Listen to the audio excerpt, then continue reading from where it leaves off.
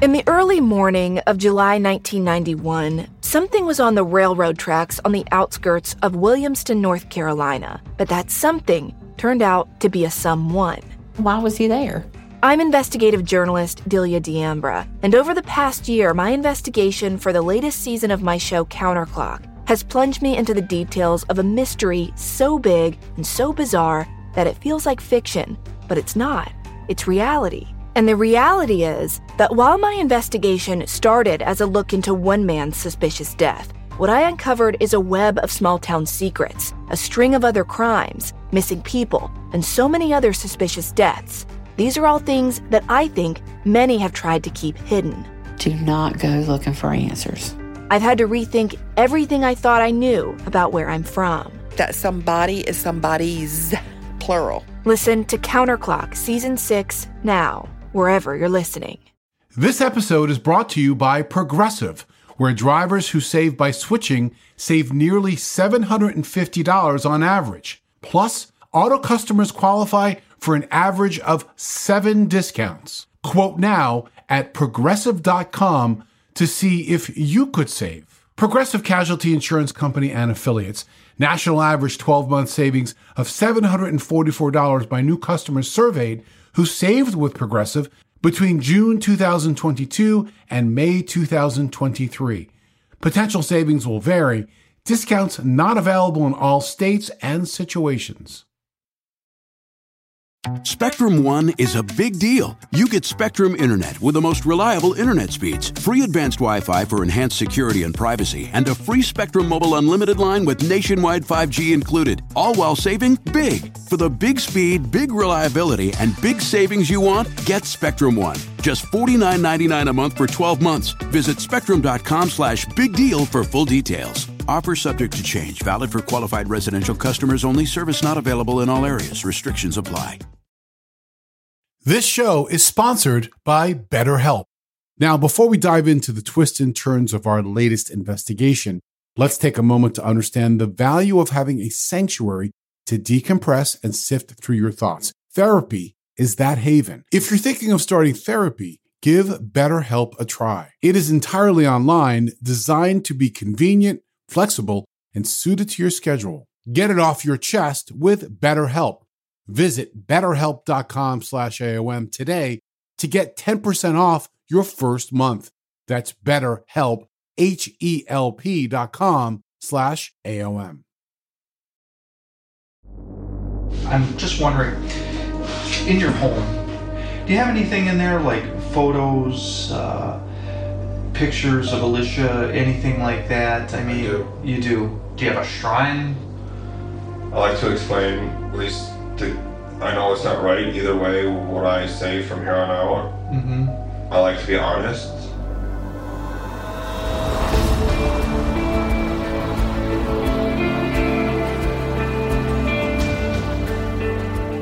I'm Scott Weinberger, investigative journalist and former deputy sheriff. I'm Anna-Sigga Nicolazzi, former New York City homicide prosecutor and host of Investigation Discovery's True Conviction. And this is Anatomy of Murder.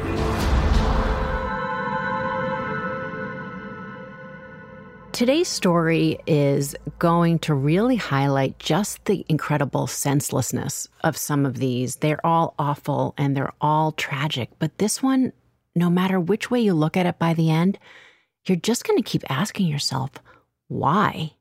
You know, I'm often asked which of the cases that I've been involved in or I've covered was the most evil or the most shocking. And there are elements of today's case that, for me, check those boxes and much more. Today's story is going to focus on a young woman, Alicia Bromfield. And for her story, I spoke to her mom, Sherry, and her stepdad, Joe. You know, Alicia was an easygoing child. Like, she just would always laugh at herself. She never, would cry, oh, I just lost the soccer game, she would laugh because she wanted to be a part of the team. And even if she wasn't, the best at it, she just liked being a part of a group of people. She had a lot of friends throughout her whole life.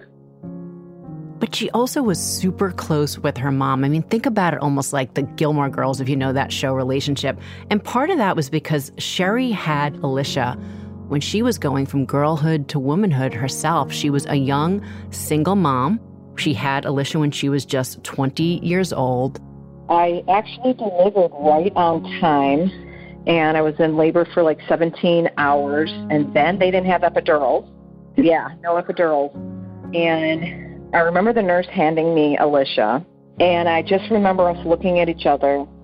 Our eyes met, and it was just this incredible soul connection that I had with her. I can't explain it. And I knew all I had to do was love her, and that everything else would be okay, and it really was. And even though Joe came into picture when Alicia was just 14 months, he too said it was like best friends. They could really read each other's mind, and it just talks to the closeness of the relationship between the two of them. They were connected, literally at the hip. Sherry carried Alicia on her hip till about 4 or 5 years old. Having Alicia at such a young age, they would be able to grow up together. I still was kind of growing up. We would go sledding and tobogganing. We did do the fun stuff, but, I also was a college student, so I did have to work. And if, I had to stay up and study, she just sat right next to me and would read her books, and I would read my books. For all of you out there, you know how sometimes you just know that you are going to like someone when you start speaking to them. And for Joe, that moment for me was when he talked about from the moment he walked into Sherry's life, and here's why. And when I met Sherry, I knew she had Alicia, and I took our relationship really serious because I didn't want to be someone in Alicia's life and then not be there. In 2012, Alicia was just 21 years old. She was in her last year of college at Western Illinois University. Alicia worked at a retail garden center. She had started the job when she was just 16 years old, and it began just as a summer job. She would do like the watering and throwing out of the dead flowers and taking care of them. But the last year, she became the supervisor, which meant she was in charge of telling everybody in that store to water and what to do to make the store look pretty. When Alicia's 21, she gets some very big news, and it's not about her upcoming hopeful graduation. It's not about something with a new friend. I was studying, and she came up, and I was sitting in the chair, and she sat on the floor, and she said, well, I have something to tell you. And I looked, and I knew. And I said, no. And she started crying, and she said, yes. She, too, is about to become a young mom. And so I never thought she would come to me with that. Now remember, Sherry had been a young mom herself, and so she said that she admittedly at that first moment, she wasn't excited. They worried about what this would do impacting Alicia's life. When she told us, we weren't jumping for joy because we knew exactly what it's like, because Sherry raised the kid on her own. So we knew your life's not ruined, but your life just got more difficult. And Alicia went to her room, and Joe and I went in the room. She was crying, listening to music. And we told her we loved her, and I said, I don't know if this guy is going to be in your baby's life, but regardless, this baby is going to have father figures in its life. It's got me, it's got your little brother, it's got your uncles. I said, one thing's for sure, this baby is going to know how to fish. And the family was extremely excited about it. They were preparing a nursery for a baby. They bought a crib. They even read a pregnancy book together. We put an addition on our house. So Alicia's bedroom at that time was in the addition, which had a separate bedroom, had a full bathroom. I said, it's like you have your own apartment. You're going to be fine. And I really feel from that point on, we were really excited that the baby was coming. I mean, it sounds like within moments to hours, letting her know that at the end of the day, they were there for her, and the relief that must have given to Alicia. Because for Alicia, she already knew at that point that the father of her child was not going to be involved. The father of the baby at that time, she was discussing with me, like, how long do you think I should give him to decide? Let's be real here. I mean, these are difficult things that people face. Just let's talk to the difficult road ahead for Alicia, no matter how excited she was. I mean, the pregnancy for her wasn't a detour from her plans. The pregnancy for her was in addition to everything that she was planning to do in her life. Going to school, doing psychology, forensic psychology, wanting to have a life in law enforcement. I think this was something that was part of her grand plan and something that she was so truly excited about. And the fact that her family was so supportive of it just made it that much more of a special moment. She had that glow. She had already bought her own crib. And like Joe said, they had a separate living space dedicated just to Alicia and her soon-to-be baby, who they were going to name Ava. But that addition was going to be a surprise. One weekend in August 2012, they were going to surprise Alicia with the crib already in place. But things changed for the worse. Alicia was attending a wedding in Door County, Wisconsin, which is about 4 hours north of Plainfield, and it's right along Lake Michigan. Door County is near downtown Sturgeon Bay. It's a big shipping area. They actually manufacture yachts up there. She was going to attend the wedding with a friend. Her friend's sister was getting married. She had told Joe that he had asked her, he didn't have anybody to go with to this wedding, and that she felt bad that he didn't have anybody to go with. And she was excited to get away, to go up to Door County, to really have an opportunity maybe to have a mini vacation before the baby was born. And Door County, for all of you that don't know, and I myself have never been there, but reading about it, it's a resort community. People from Chicago and the surrounding areas, they vacation there. It's really that weekend, summertime escape. And where they were staying at was a small resort. I think it was a family-run resort. So Alicia attends the wedding, and the next day, the day after the wedding, police receive a 911 phone call that is about to upend every dream this family ever had. Later that day, on August 18th, around 4:30 in the afternoon, a police officer would drive up to Sherry and Joe's home, someone who happened to be a family friend of theirs and they knew very well. I just thought he was coming to say hi because he patrolled our area. So I come walking down the stairs and he has tears in his eyes, and I knew. And I ran back up the stairs and he kept yelling at me, "Sherry, sit down, sit down." He had the chair. And I said no, and I figured if I didn't go down the stairs, then it wouldn't be true. So I finally went down the stairs, and I said, "What?" And I said, I thought he was going to tell me she died in a car accident on the way home. And he said, "There's been a homicide."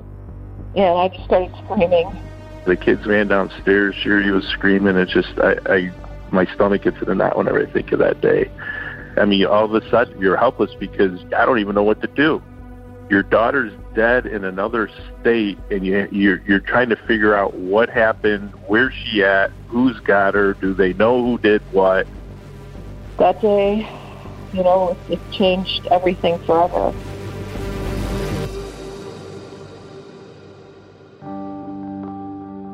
While Sherry and Joe were reeling from the news, police had a crime scene to investigate. Based on what the 911 caller said, they were able to locate Alicia, dead, murdered in the hotel room. But you know how she went to the wedding in Door County? The hotel where she was found was not the hotel where the rest of the bridal party was staying. That's just the first of many unusual things investigators were about to uncover. Now, as investigators entered the room, they could see a clear sign inside that hotel room of a struggle. They found some electronics in the room, and they also found cases of beer. They discover Alicia's lifeless body on the floor next to the bed. She was naked. She had obvious deep bruising around her neck, as well as defensive wounds, bruises, and scrapes. There was blood on the mattress. Her body was draped in a blanket, but underneath her head, a towel was rolled up or some type of pillow. Now, Anna-Sigga, we've talked about the fact that when a body is covered with a blanket, how significant that becomes part of the investigation. There's another piece here that speaks to me in an even deeper way on this one. It's that her head is found on a pillow. And remember, she's not found on a bed. She's found on the floor. So the fact that someone went to lengths of probably placing her head on that pillow, and I've got to believe post-mortem, based on the way that she's found, that really goes to a deeper psychological component in this one. They also found some things that could be used for bindings, electrical cord, a computer power cable was also on the floor. And it looked like they could have been used to bind her, but it would reveal that her hands and her legs or her feet were never bound as part of this vicious attack. They said that there was a head wound and she still was able to fight, because that's my daughter.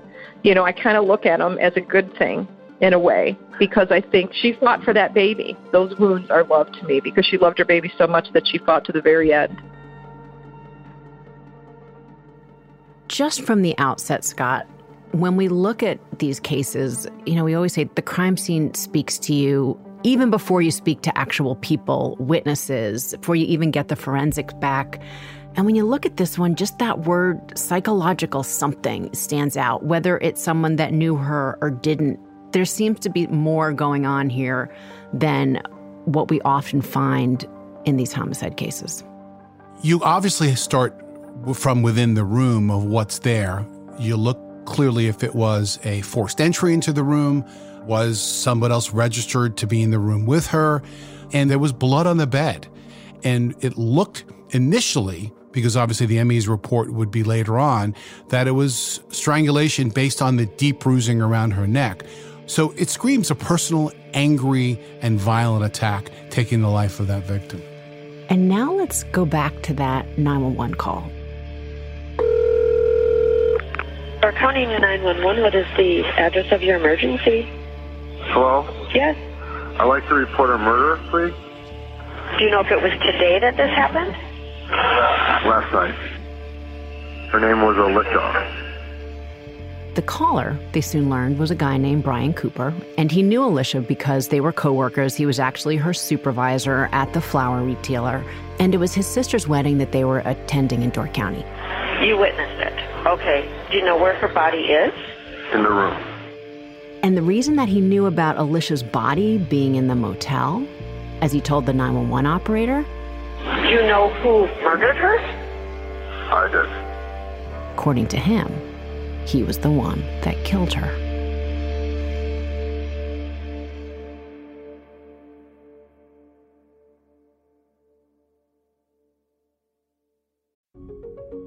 The evidence keeps pouring in, and at this point, the facts are undeniable. It's an open and shut case. Monopoly Go is the most fun you can have in a mobile game. Everyone is still talking about Monopoly Go for a good reason. It's an absolute hit. Millions of people pass Go every day because this game is always bringing something new to the table, like countless crazy tournaments you can join with friends as partners or teams, or timed events offering bonuses like massive multipliers or rent frenzies to help you get huge rewards. And there's so many rewards to discover. Rare stickers you can trade with friends to complete albums, delightful emojis to taunt people with when you raid their riches, unique playing pieces, and so much more. The verdict is in. With Monopoly Go, there's something new to discover every time you play. So don't miss out. Go download it now free on the App Store and Google Play. I've always said that information is powerful, so I've got a question for you. Have you ever had the feeling that someone wasn't being fully truthful with you when you needed to do a gut check because you're pretty sure something wasn't adding up about someone's past? Well, you should turn to TruthFinder. Whether it is a neighbor or a random phone number that keeps calling you, TruthFinder has you covered. You can search for people by their phone number, address, name, email, and more. TruthFinder can be especially helpful for running confidential background checks on anyone you're planning to meet from online dating apps. If you're on a dating app, you need to be on TruthFinder as well. TruthFinder helps you identify potential threats so you can avoid them and protect yourself. I found the website at truthfinder.com easy to navigate with lots of smart tools and shortcuts. Critical information could be just a few clicks away. Go to truthfinder.com/anatomy for a special Anatomy of Murder offer. That's truthfinder.com/ANATOMY to access your special offer today. When he called, he said he wanted to report a murder. And they asked, do you know who did it? And he said, yeah. And he said it was him. This is a lot to unpack. You have a 911 call not reporting a crime only, but now saying that the caller is the actual one that committed it. And having handled a lot of these type of cases, there's certainly a lot to dig into. Scott, when you hear that, what comes to mind right away? Well, I mean, clearly it is not the norm, right? That's for sure. But investigators must give it a bit of a side eye, if you will. I mean, use all the information that it brings, but realize that it may be someone who realizes, yes, they want to turn themselves in, and in some rare occasions just wants to take responsibility for the actions. In this case, it's a murder. One case in particular comes to mind for me. A grandfather quickly confessed on a 911 call to a murder that his 19-year-old grandson actually committed. And the thought was, for the grandfather, I'm old, I won't last very long in jail, but my grandson has his whole life ahead of him. So I'm just going to take responsibility for this murder. And as it turned out, the evidence did not fit the grandfather's story. It is a rare occurrence that someone would do that on a 911 call, so you have to kind of give it its due, its balance in your investigation. Well, here's the thing, though, about them. They usually come out in one of two ways. There's either a psychological element, something deeper that has to be looked into the person who committed it, if, in fact, this confession is true, or there's a relationship angle. Most of the ones that I have seen and heard them in is, people refer to them as the DV cases, the domestic violence, but there's usually a relationship element. They're not going to be the whodunits. It's going to be the why. So right away, I want to look at more about the person making that call.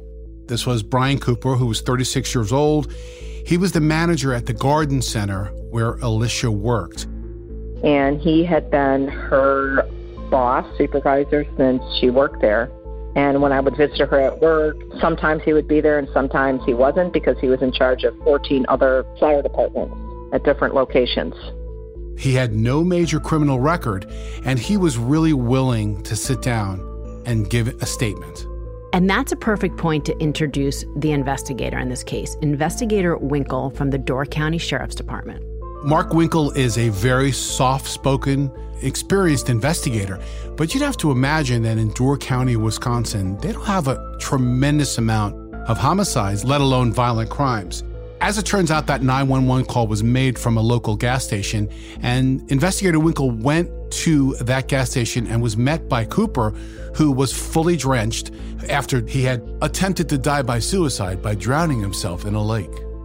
They sent a police officer over to the gas station. At the same time, they sent a police officer over to the resort to see if what he was saying was true. And then he was under custody ever since. So just think about that for a moment.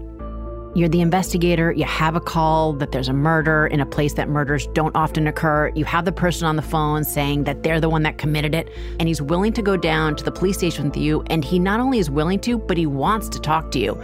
You can only imagine the alarm bells going off that this is not going to be, and I hate to use the word average case, but everything is saying that there is going to be much more here than anything that maybe he's ever heard before. We're going to play you portions of the audio of the interrogations, but we must warn you the details are disturbing. And how do you know Alicia? We were co-workers and we're somewhat dating. Was. Okay. And she's pregnant. She pregnant with your child? Yeah. Okay. Fill me in a little bit there. I mean, is this... Well, she has worked for me for like 6 years, so I've known her for 6 years. Okay. It was strictly platonic, and then she went back to school, and then we decided whatever happens, happens, and then she dated some guy and got pregnant, and I didn't care, and the guy wanted nothing to do with her or the baby. In your experience, does this sound like a familiar story? I mean, it's fitting right into one of the two boxes that I said that I hear when that 911 call comes in, right? It's whether it's psychological or the relationship box. And he's right off talking about the relationship. I guess this summer, we weren't dating. Mm-hmm. I've always wanted more, but I always was respecting her because of her pregnancy. So you asked her to come up here for my sister's wedding? Right. All right. I'm wanting to know more about this weekend. So if they're not together anymore, why are they at these weddings? Is this supposed to be this grand romantic gesture that somehow went very wrong? We got into a fight, an argument. At the reception? Before. Okay. And then I was ready to, before the reception occurred, I was ready to pack up and leave because of the argument. Watching these interrogation videos, I believe that Investigator Winkle set up a very good rapport with Cooper right off the bat, and it's going to pay dividends in this case for him. Okay, so you got in an argument at the hotel after the ceremony but before the reception? Correct. Okay. What was the argument about? We got in an argument about how much time she's going to be with the baby and everything like that, and that's what the argument was about. And then it just got out of hand, I guess. No hitting or anything like that. It pissed me off enough to start packing my bags, and I told her, let's go, and then she says you can't leave because of Kelly's wedding or reception or whatever, you have to go. And it's then I said, I don't care. As important as all of that is, Anna-Sigga, the line that sticks out to me, she was trying to convince him that he couldn't leave his own sister's wedding. To me, that shows the incredible character Alicia had. It's not her family's wedding. It's not her friend's wedding. It's his. It's his little sister's wedding, in fact. And that here, this woman who is clearly in at least an argument with this guy is saying, hey, we have to stay because you can't do this to your sister. It wouldn't be right. And that's exactly it. But let's turn, Scott, to what this says about Detective Winkle's approach here. He is getting information that he could confirm with other people who are at the wedding. They're talking about a fight. Did a neighbor at the hotel hear something? And I think about everything he's doing. For those of you that know the domino game, each one of those little dominoes being put precisely in a row. And I'm just waiting to see how many he's going to put up there before he takes his finger to push them all down. So when she's sleeping on the bed, where were you? I was just pacing outside and coming inside having a cigarette. Were you drinking some wine or? Yes. Okay. I drank the wine after, because I drank the whole bottle after. I had some Bud Lights. After you strangled her? You had the wine? Right. Okay. So you had some Bud Lights before? Right. Okay. How much do you think you had to drink that night at the reception? A good amount. Can I ask you a question? Yeah. Were you frustrated because A, number one, she's sleeping, and B, this relationship is going to end? Correct. She's still sleeping? Right. Didn't bother her? Yeah, that it didn't faze her. It didn't, it didn't care. Like it was easy for her just to, like a light switch, turn it on, turn it off. I mean, one thing that frustrates my wife the most is if we have an argument and I just roll over and go to sleep. Right. Is that similar? Right. Okay. And then what happened? I mean, you decided enough? And then I laid in bed and she woke up, and then I mentioned something about, because we watch this TV show that I have on DVDs, and we were planning on doing it this coming Sunday, and then I asked her about that, and that kind of that's kind of what set it off, I think.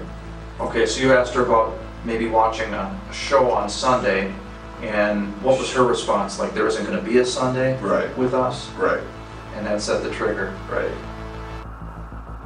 And even though Cooper is all over the place, the investigator keeps the interrogation on the rails, and the train feels like it's making all of the right stops. I mean, there is an outright confession to murder. Then what did you do? Okay. And then I jumped her, and she got scared. So were you on top of her then? Yeah, and then I just started strangling her. With your hands? With my hands. And what did she do? Did you fight back? She did fight back, and then she was yelling about the baby. They don't do it to me because of the baby. And she bit your finger? And she bit me finger, and then we rolled off the bed, and then where she was laying, that's where it happened. But unfortunately, it's not over yet. After she's dead, what he does to her body is evil. Earlier you had said you wanted something more from this relationship. Now, did you want to be boyfriend and girlfriend with her, or were you boyfriend and girlfriend? We weren't, We haven't had sex or anything like that. She's very attractive. And I just wanted... Did you have sex with her last night? Yeah, after I strangled her. You know, hearing what he says he did to Alicia, you know, he took her life, but then he really, in a way, tries to take her dignity. So I'm not going to dignify him by even talking about that. I think we've all heard more than enough. But again, now we're starting to go into where I said the second avenue, the psychological component of all of this.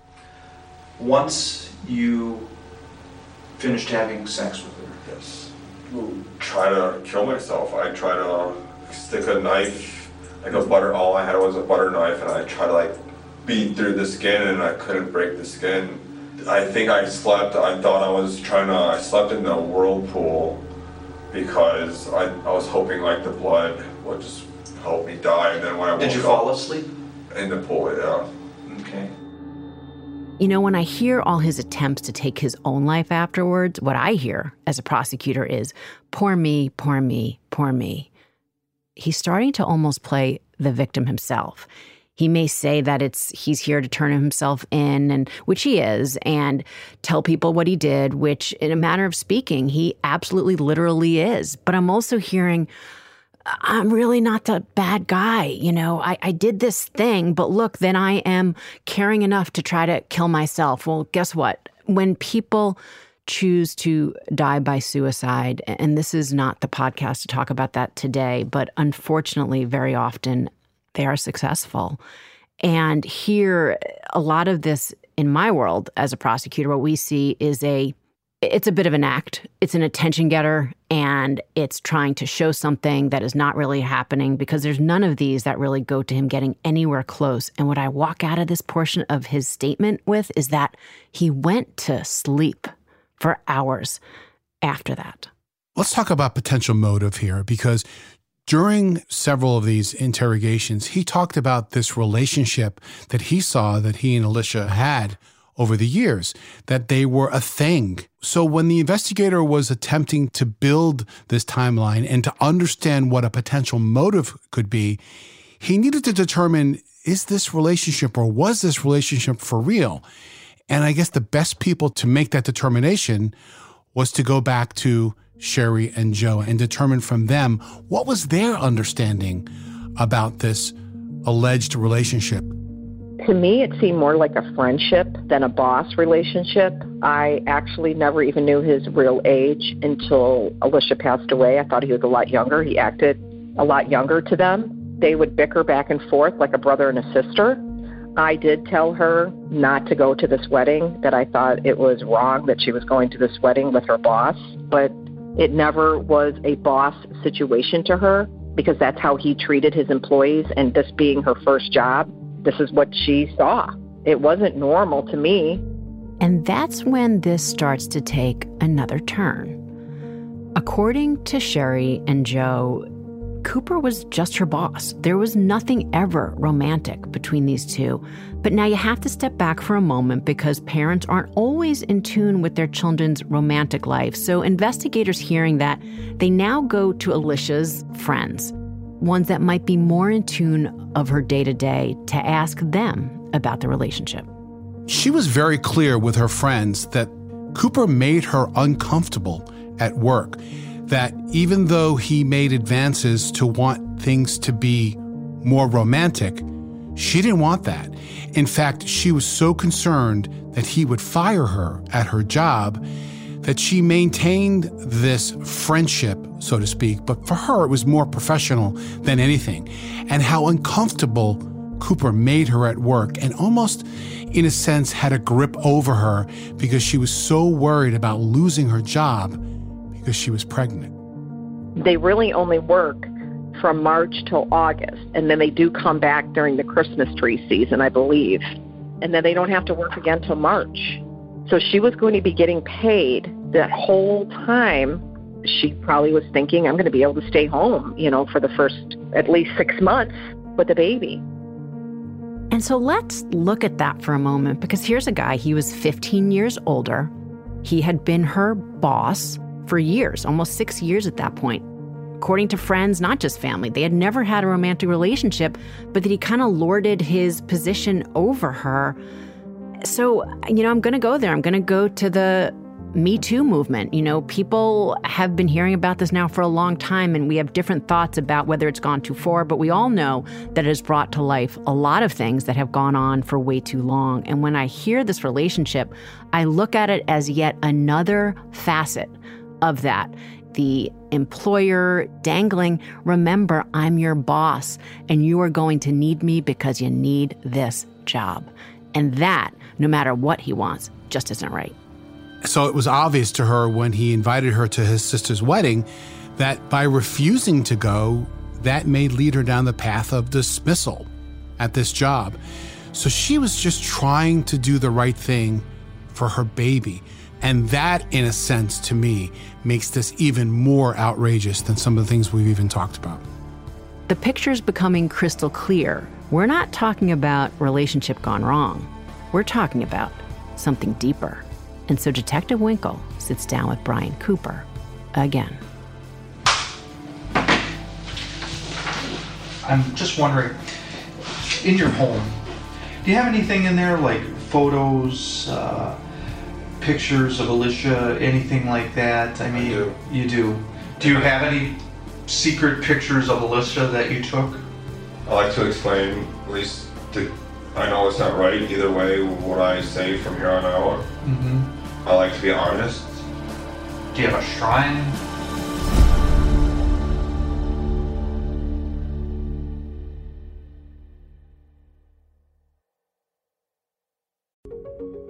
Every day is a great day when you're not worrying about your appliances and home systems, and that's what you get with an American Home Shield warranty.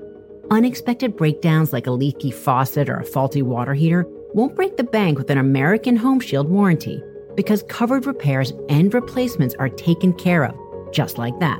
Choose a plan that works for you and your budget, and then it's simple.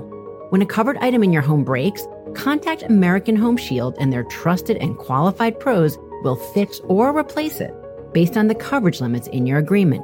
Don't worry, be warranty. Right now, you can take 20% off. Go to ahs.com/AOM now to save 20%. That's ahs.com/AOM for 20% off any plan. American Home Shield. Don't worry, be warranty. See ahs.com/contracts for coverage limits, including limit amounts, fees, limitations, and exclusions. New Jersey residents, the product being offered is a service contract and is separate and distinct from any product or service warranty which may be provided by the home builder or manufacturer.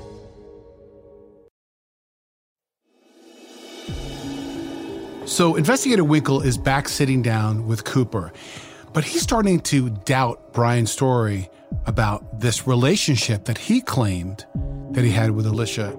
Do you have anything in there like photos, pictures of Alicia, anything like that? I mean, I do. You do. Okay. Because I've been getting a little obsessed. Mm-hmm. You probably noticed it, or someone noticed it in the hotel room. There was like a little spy camera. And you have a spy camera? What's that? Just a little camera that I got because And what's on the spy camera? I tried to hide it in the bathroom at the hotel room while she was like changing. Mm-hmm. A spy camera in a hotel room that they were only there overnight. Obsession? Absolutely. If there can be any more of an ick factor, this is it. It just keeps getting deeper down the lines of just absolutely depraved. But, when Cooper says, I've been getting a little bit obsessed, we all know, like, someone who has just done what he has done and is talking about a little obsessed. We're talking a lot obsessed. This is something that he brought from his home. This is something that he planned on using to catch Alicia naked before they even left their home 4 hours south of this hotel room. Which, as a prosecutor, it's such a fantastic piece of proof that there was never any actual relationship between the two of them the way that he claimed initially on. Because think about it. If you have a spy camera to catch someone naked, then, well, that's because you want to see them naked. So they are not giving that to you willingly on their own. And it just says so much about she really is just coworker, maybe friend, maybe it's fitting in that he is her supervisor, but that is all that is going on in her mind between the two. And that spy camera makes that crystal clear. No, what's on that SD card? Oh, what's on the SD card? I think there's some maybe her going to the bathroom. How'd you get those? Alicia's parents talked about that she used to go to his home to walk his dog. She would have to walk the dog, because I remember one time saying, why did you have to go to his house? That's weird. And she said one of the stores was by Bloomington, which is about an hour and a half, 2 hours from here. So she would have to go walk the dog. And, we found out later that he had spy cameras in that bathroom. Like there's like a thing in my lower bathroom. Mm-hmm. There's like a thing in front of the toilet mm-hmm. that would have I drilled a hole. Mm-hmm. Sometimes. Did it work on remote control or motion, or did you just activate it when you knew she was coming over? Activate it when I knew she was coming over. So now we're going even deeper down the depravity mineshaft here. And I want to talk a little bit about the mindset of this guy. For those of you that follow Scott and I on social, we use the hashtag #RememberTheVictims a lot because that's what we're all about. And I also use the hashtag #NoNotoriety. I don't want to give these killers any more attention than what they've already brought on themselves by their acts. But I do always want to look into the mindset where it hopefully can give us insight to hopefully learn to maybe someday prevent some of this. And we're really talking with this guy about a pathological obsession. He really fits into the, I love you so much, I have to kill you. How often do you hear the line of someone who's accused of something like this, if I can't have her, nobody will? And that's that possession type of homicide. In cases like this, when they actually they jump that line to actual homicide, it's at the moment that they're triggered by a threat of breakup, whether the relationship is real or imagined in their mind. And remember, they are fighting about some nonsense about television that day. But what she says to him is that she's not going to be friends with him anymore. She's not going to spend time with him anymore. So he has that trigger, that threat of a breakup that in his mind, he has this portrayal that they are so overcome being the killer that the only way they can get relief in their mind is taking the object of their desires, life. And that is just playing itself in an all too real, horrific scenario for me here. And he even told the investigator that he was fearing driving back the next day with her for 4 hours, knowing that she was not going to want him to be in her life. The thing about strangulation is it is one of the most brutal forms of homicide that there is. And Anna-Sigga, I remember in one of your closing arguments in one of your homicide cases that you stood in front of the jury and wanted to have silence to let them know how long it actually takes to take the life from somebody. And to me, that's a great example of how impactful that could be in explaining these cases to a jury. I put it to you all out there. At some point when you're done listening to this, just do nothing and clock 2 into the 3-minute mark. And that is how long he had to have had his hands around her neck. And there is nothing that could be said that is not an intentional act that goes on for that long. There's 2 weapons used in this homicide, Anna-Sigga. The defendant's hands and his control over her future. I think that's a fantastic way to look at it because you're right. He was using his position as a hold over her as a weapon.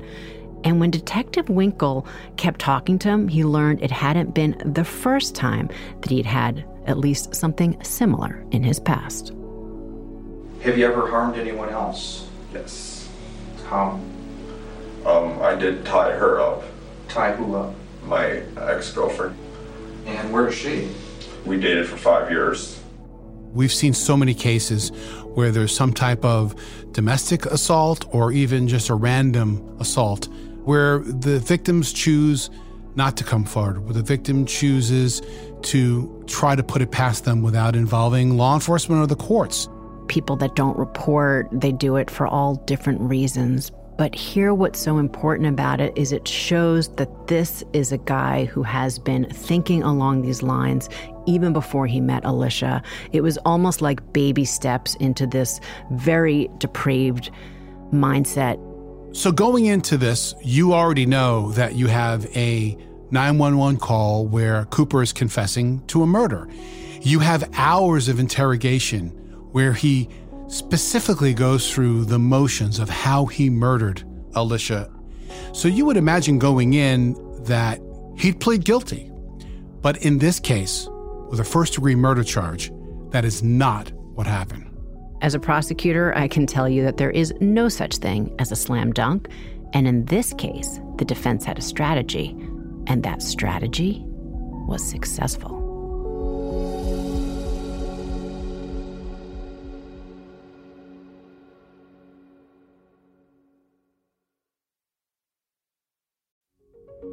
Busy parents have enough on their plates without adding your children's homework to the list as well. IXL is an excellent resource for homework help, which is especially nice for parents who are rusty on school info themselves, and methods have changed over the years too. IXL Learning is an online learning program for kids. It covers math, language arts, science, and social studies. It's designed to help them really understand and master topics in a fun way with positive feedback. And you get one site for all the kids in your home, pre-K to 12th grade. There's a reason why IXL is used in 95 of the top 100 school districts in the U.S. Backed by research, kids using IXL are scoring higher on tests. From studies done in almost every state in the country, the kids who at IXL are consistently doing better. If your child is struggling, this is the smartest investment you can make. A month of IXL costs less than an hour of tutoring. So now you can get your child the help they need at an affordable price. Make an impact on your child's learning. Get IXL now. And Anatomy of Murder listeners can get an exclusive 20% off IXL membership when they sign up today at IXL.com/anatomy. Visit IXL.com/anatomy to get the most effective learning program out there at the best price.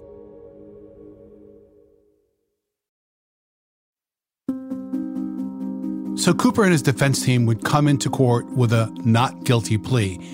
And the strategy that he would take would be something called voluntary intoxication. It's where a defendant claims that they were so drunk that they couldn't have formed any intent to kill somebody. He was trying to say that he just remembers snippets. He was blacked out. He doesn't remember. So in time, I don't remember. He couldn't have intended to do it, so it was an intentional homicide. That was his defense. Oh, I don't remember. I caused her death, but I don't remember. I didn't intend to do it. I'm a good guy. And Anna-Sigga, I know that you've seen this in your experience in the courtroom. I've had the defense actually more than once, but let's just talk about it for a moment, because when you all think about trials, you always have to remember everything is on the prosecution. The defendant normally doesn't have to do anything. You know, we have to prove the case beyond any reasonable doubt. But there are certain defenses that the law calls affirmative defenses, which means that the defense actually has to prove something that then, you know, the prosecution has to disprove for the jury to come back and convict. And voluntary intoxication is one of those defenses. And we have to step back a little bit to think about what it is that the evidence was about this guy's drinking, because he had been drinking. You know, he said that he had had Bud Lights at the wedding and he'd had quite a bit. And then he says something about drinking a bottle of wine. Well, he drank that bottle of wine after he strangled her. But when we talk about this defense of voluntary intoxication, it isn't an absolute defense. It doesn't mean that you walk out of the courtroom. It reduces culpability if the jury buys into it. So just think about that. You don't have to be a lawyer out there to know that this guy remembered every move he made. Well, his sister was on there to claim how you know, he's a good guy, and then his cousin was up there and how much he's a good guy. And then the mom was up there talking about he had a learning disability, struggled through school, and then he was smoking pot, and she didn't like that, and he was trying to quit, but it made him agitated.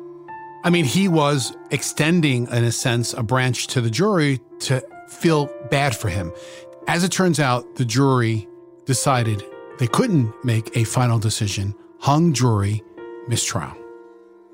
The hung jury meant that the jury couldn't agree, and it was 10-2. It was 10 that voted for conviction and 2 that didn't. And I don't want to get into second-guessing what those 2 jurors were thinking, but ultimately for Alicia's parents, that meant that they knew they had to do this all over again.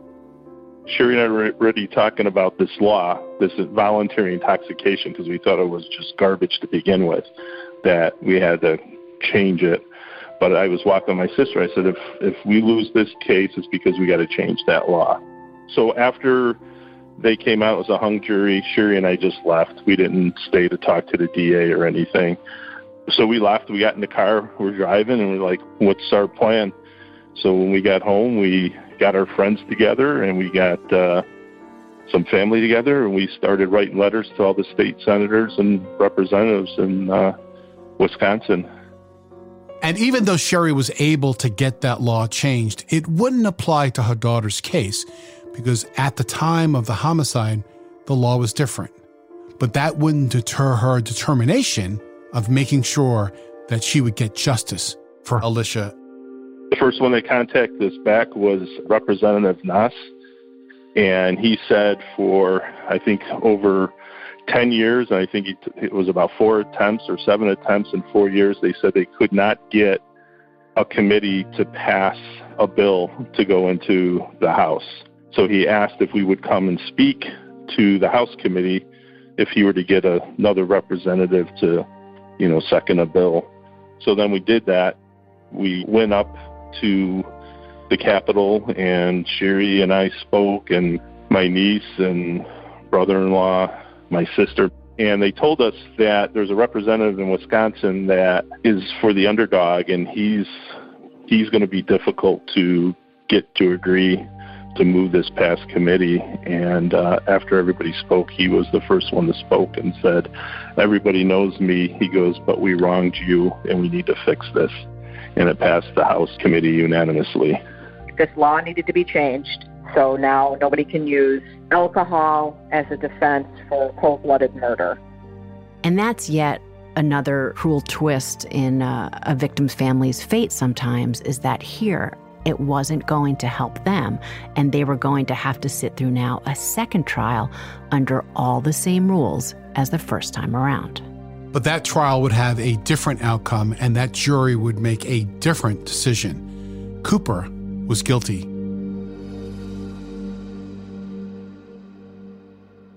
Something that really stood out to me, Anna-Sigga, was listening to the judge during the sentencing phase of the case, is how he explained to Cooper his reasons or his rationale for handing down the sentence he was about to hand down.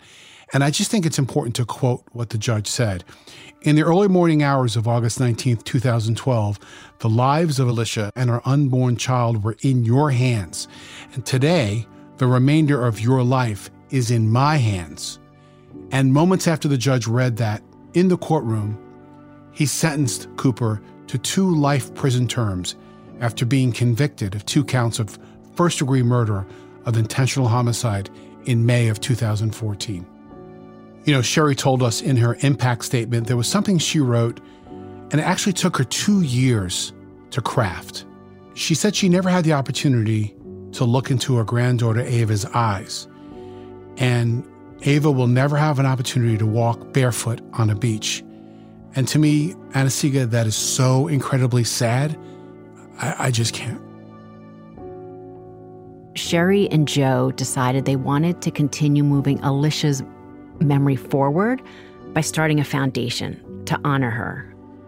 We call it Purple Project because that was Alicia's favorite color. We have 2 missions. I like to think of one of them as kind of representing Alicia, the other one's representing Ava. So we help grieving parents.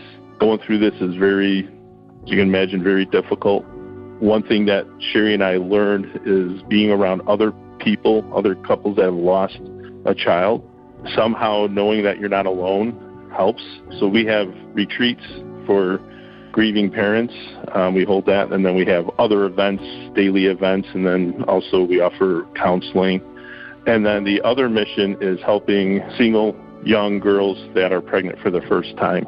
So we do fundraisers, and then we provide support how to get a job, training on finances, and a healthy diet for the baby and things like that.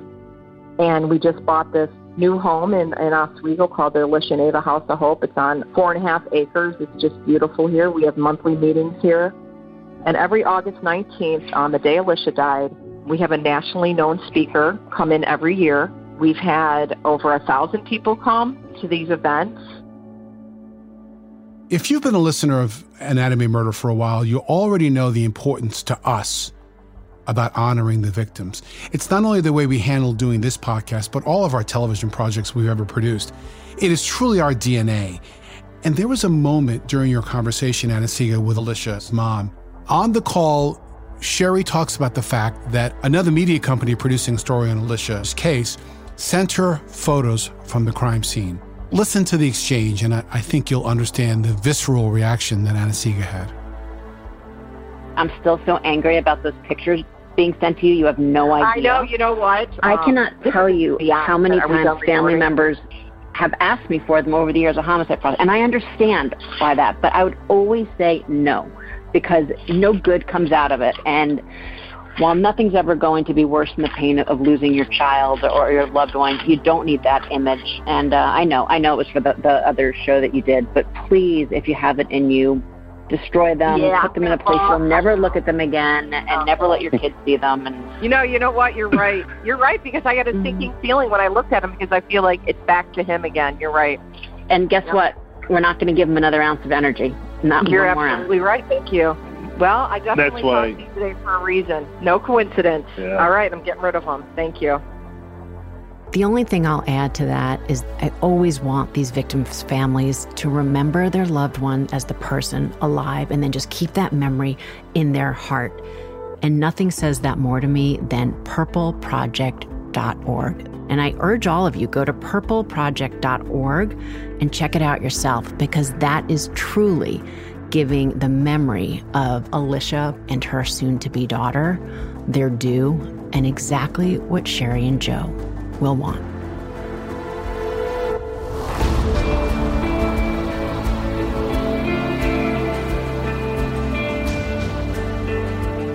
Tune in next Wednesday when we'll dissect another new case on Anatomy of Murder.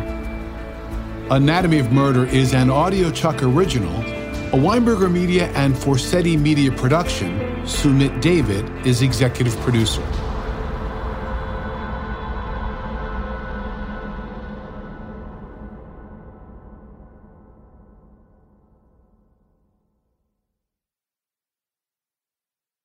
Spectrum One is a big deal. You get Spectrum Internet with the most reliable internet speeds, free advanced Wi-Fi for enhanced security and privacy, and a free Spectrum Mobile Unlimited line with nationwide 5G included, all while saving big. For the big speed, big reliability, and big savings you want, get Spectrum One. Just $49.99 a month for 12 months. Visit spectrum.com/big deal for full details. Offer subject to change. Valid for qualified residential customers only. Service not available in all areas. Restrictions apply. If a friend asks how you're doing, and you say, I'm okay. When the truth is, I don't want my problems to burden anyone. Or you say, hang it in there. Because if I ask for help, they'll just think I'm weak. Then this is your sign to call, text, or chat 988 for free, confidential support. Anytime. You don't have to hide how you feel.